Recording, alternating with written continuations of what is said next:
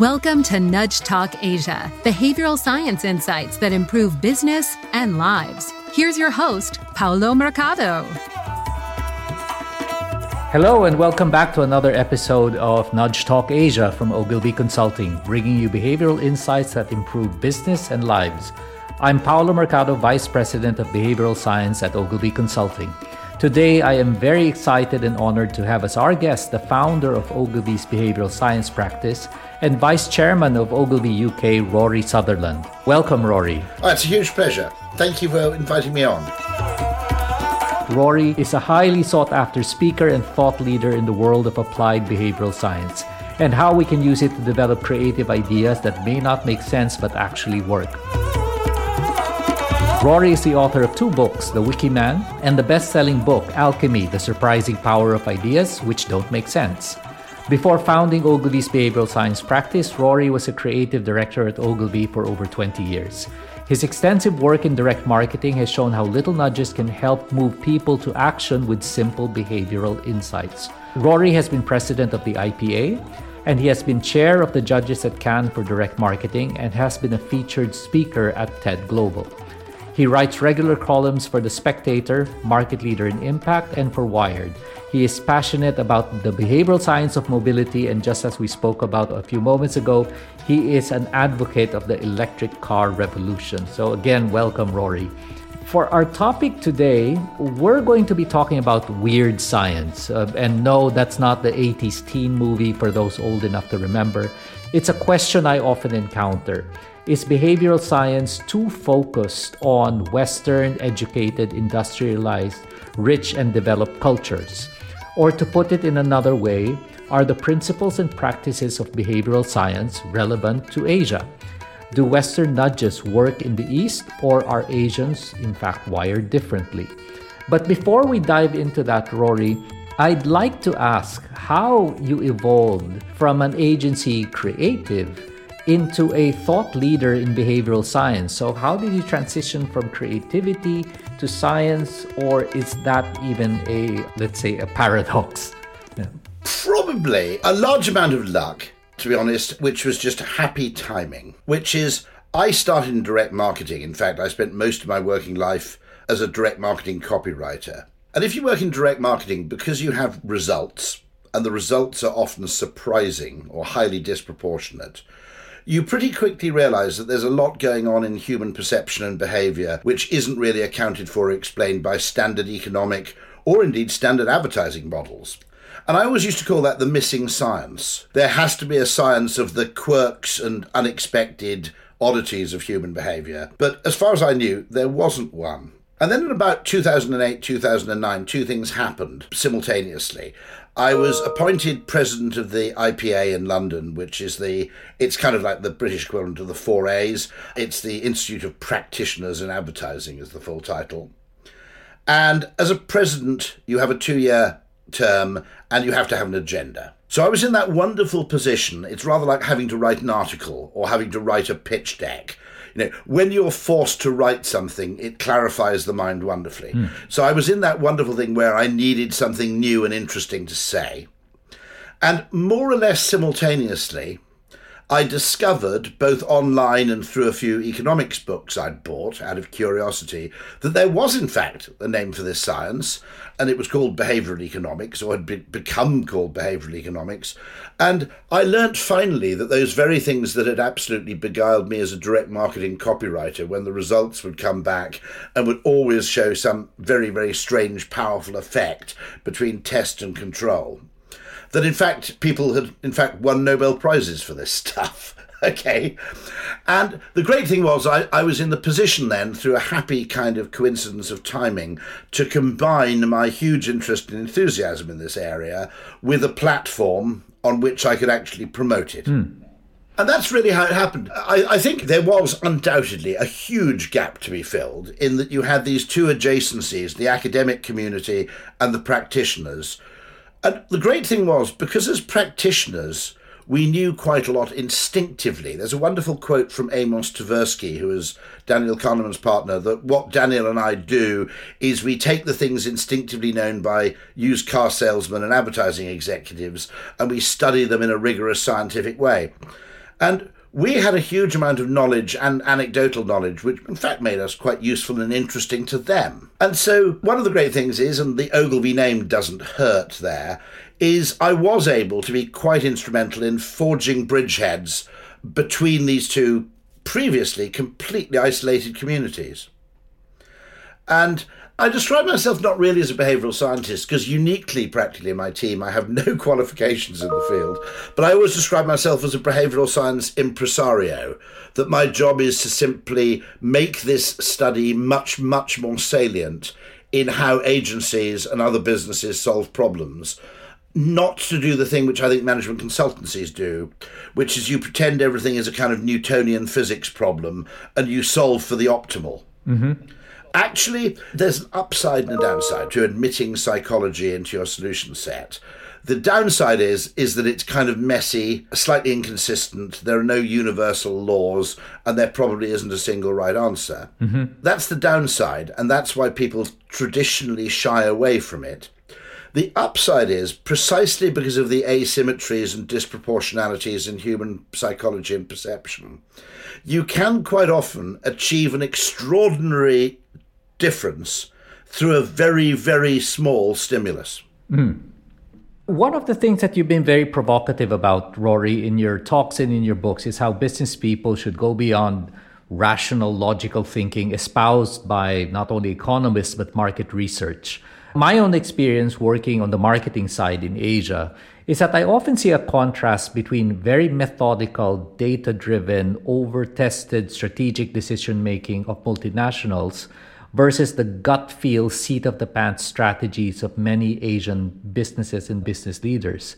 This is true, especially with a lot of iconic, charismatic business leaders. So does that mean that CEOs that really trust their gut feel are more true to behavioral science than, being very left-brain, methodical about all of the decision-making that CEOs do? There's an interesting question there, because it's worth noting that we only notice the CEOs whose gut feel paid off. Okay. In defence, yes. Because there are an awful lot of people who start businesses or run businesses on the basis of bad gut feel, and those people aren't around anymore. So we've got to be very careful. Nassim Taleb, who I'm quite friendly with, makes the point that it's very easy to look at running a restaurant, going, God, look at all these successful restaurants. It must be easy running a restaurant. Mm-hmm. But he points out that what you don't see is the 7 restaurants that failed, often in the same location as a now successful restaurant. Mm. He says the graveyard of failed restaurants is a very quiet place, and the graveyard of failed instincts is a very quiet place. But, and this is the big but, it is true to say that gut instinct can take you to places which logic will never take you to. Mm. And so when you do discover something through either very, very well-honed gut instinct, and some business people, I think, have it. They have an instinct as to what the customer really wants, and they have a very, very good feel for ideas that might work, often just built up through experience or just through, native talent. And the great advantage that does have is when you don't have to, I think owner-run businesses have this advantage, or businesses run by tyrants, which is when you don't have to justify everything in advance on the grounds of sequential logic.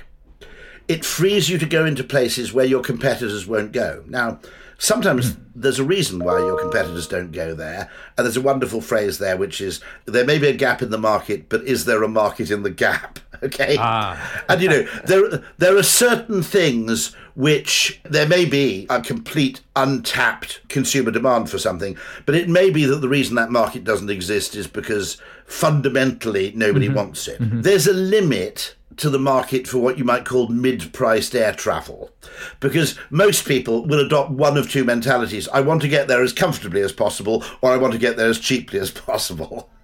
And so, that market who says, I'll pay 20% more for 20% more legroom, it exists, but it's not as big as you might think. So I think there's something very interesting. However, I think those people who make what you might call a leap, in other words, they're prepared to make a decision not exclusively on the basis of inference from pre-existing data. Mm-hmm. First of all, they have an advantage because actually the data comes from the past and the future is different from the past. okay? Sometimes events so happen that an idea, I always give the example of Zoom, which I think is an absolutely brilliant product. But Zoom would have probably had another 5 years of relatively slow growth if the pandemic hadn't happened. So sometimes you just get lucky because, unexpected black swan events just throw advantage in your lab.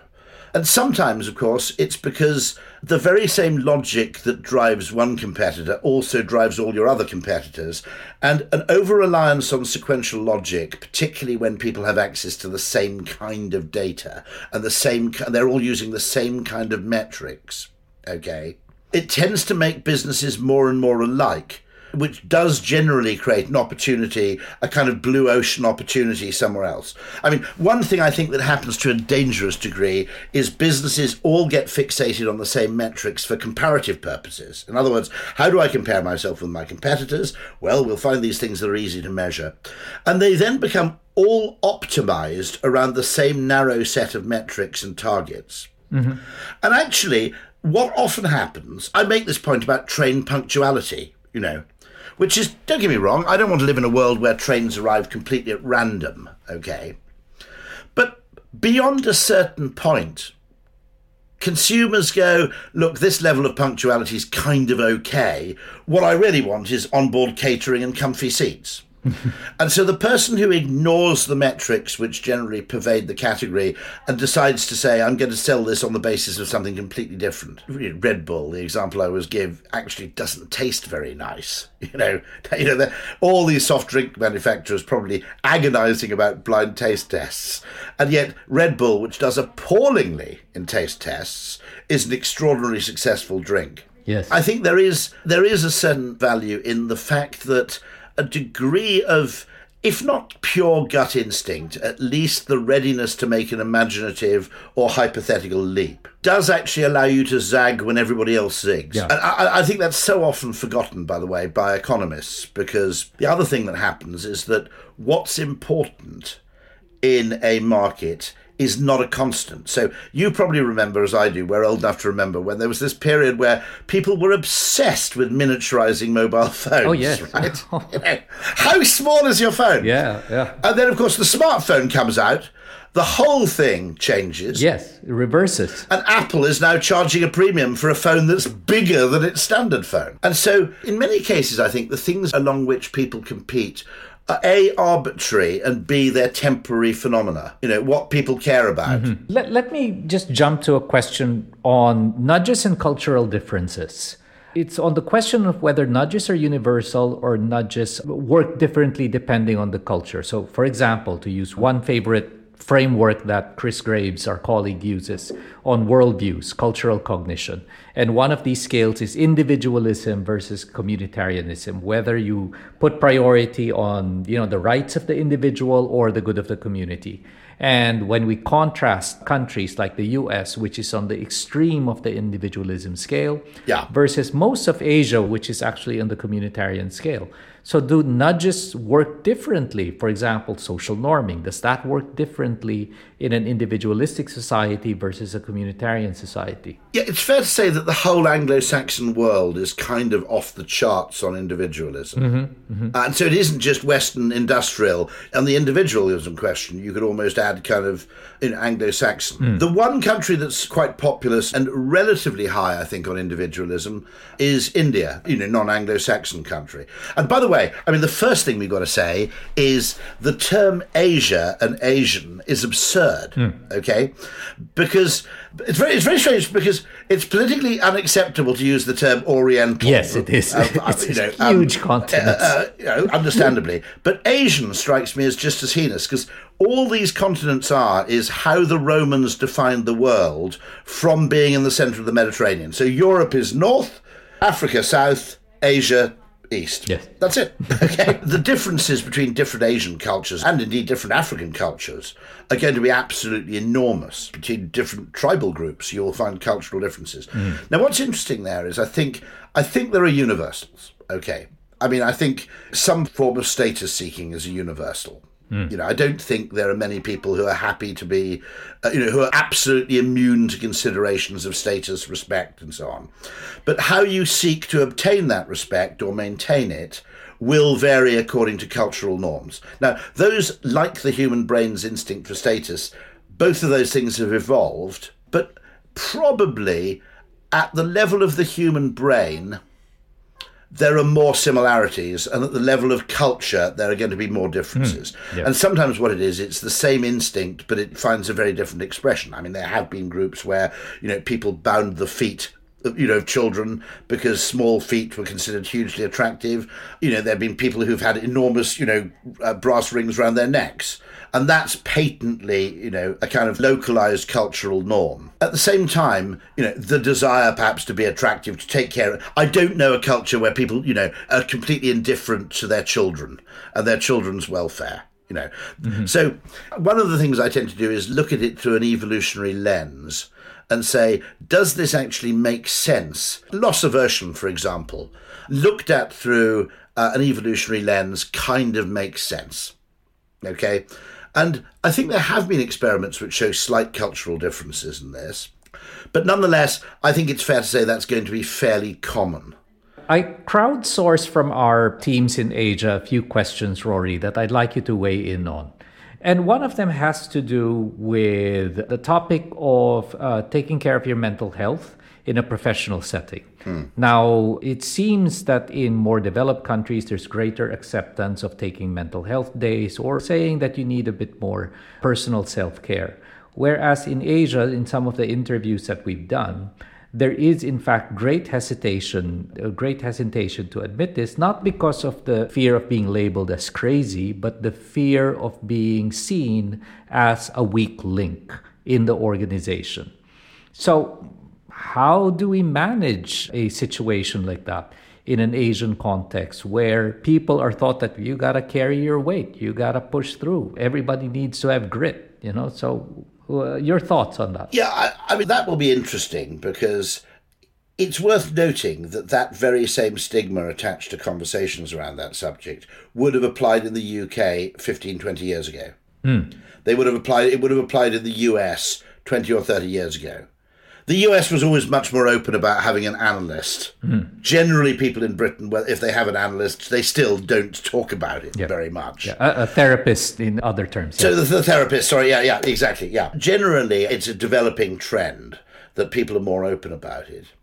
I mean, there's an interesting question which I once asked when we had all this conversation about mental health days and well-being and yoga mats in the office, which I said, in the 1970s or 1960s, people who are pressurized at work would have unionized, okay, and they would have collectively demanded shorter working hours and more money, okay. That's true. Now, strangely and culturally, you can't break ranks now within a capitalist organization and do that. I mean, you could argue it's because very cleverly companies, by paying everybody individually and by individualizing the workforce, have made collective bargaining of that kind of impossible.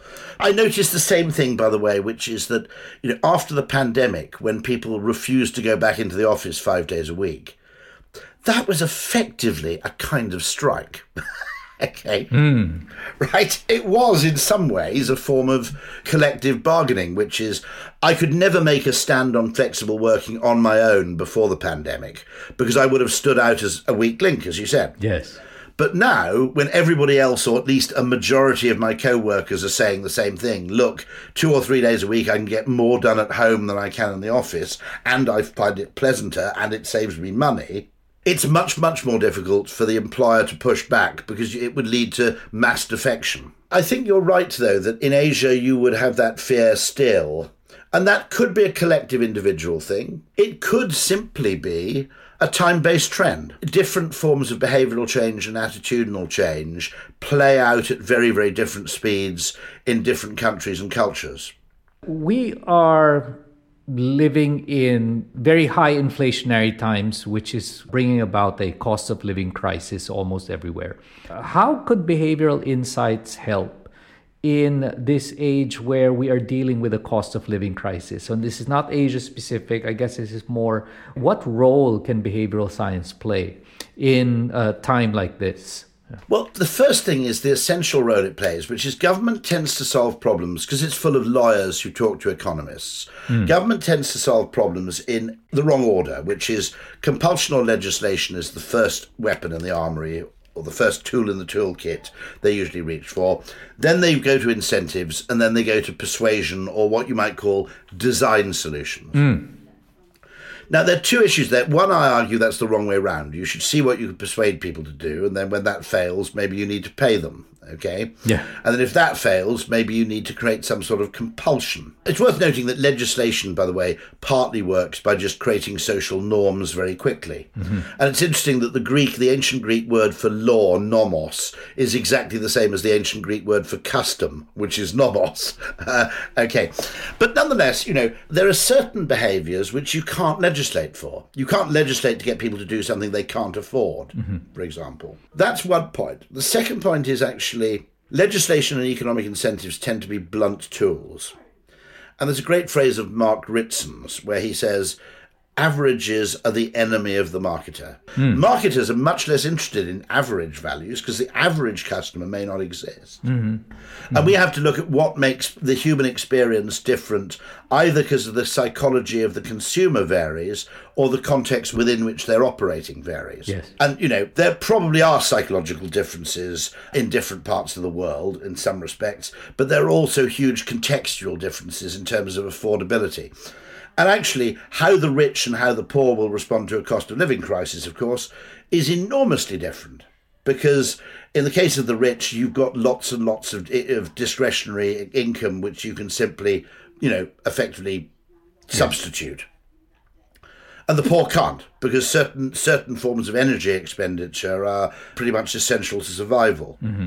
And so I think one of the most important things we can do is, first of all, we look at things through the consumer's own lived and experienced and perceived lens. If you can change the perception, you change the emotional response, you change the behaviour. And quite often that's done through perceptual means, or messaging or signalling or reframing, for example, not through, say, compulsive or incentive means. Most problem solvers tend to have one particular scale at which they try and operate. And what we have to learn to do as behavioural scientists, we need to look at the societal questions because those have a bearing on behaviour. And sometimes the biggest friction on behavioural change comes from societal pressures. And we also need to be free to go right down to the level of individual last mile behaviour and say, is there something we can do right at the last mile which will also contribute to this solution? Yeah. And I think it's that freedom to travel through the different realms, different parts of the funnel, but also different parts of just general scale. I'll put it in a sentence, actually. All behavioural scientists have got to become complexity experts as well. We've got to actually understand complex systems science, feedback loops, asymmetries. We need to consider all those things. We can't just say, let's clunk this. And what economics does is it chooses a single representative agent, okay? And it takes basically the average of the population and treats that person as if they're representative of the whole population, and what's good for the average person is good for everybody. And I was talking about this with something to do with price. And I said, look, actually, it's only rich people who are wealth maximizers.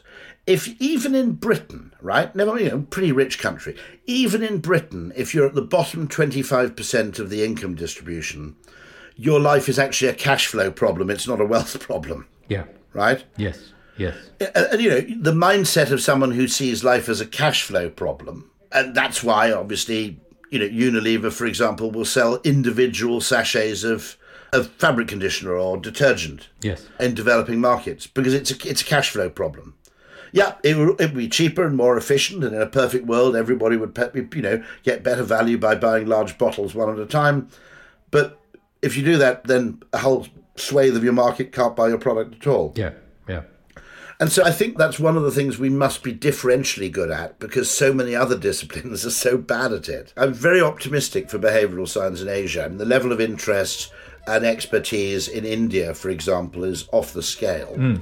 You also have very, very interesting pockets, I think, in smaller countries. Australia and New Zealand are obviously very interesting. And then you have weird places like Singapore, which are, in a sense, the perfect test beds for some of these ideas. because they're places of a size where you can actually test things with a much greater level of sort of subtlety than you can do if you're trying purely to operate at the national scale. Yes. Thank you very much, Rory, for all of your insight and being very generous with your time.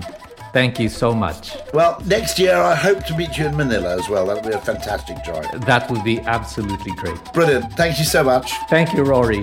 And to our listeners, if you've enjoyed listening to the show today, make sure you subscribe and be on the lookout for the new episodes wherever you find your podcasts. And while you're at it, please rate the show and leave a review. Thanks for listening. I'm Paolo Mercado, and this has been Nudge Talk Asia from Ogilvy Consulting.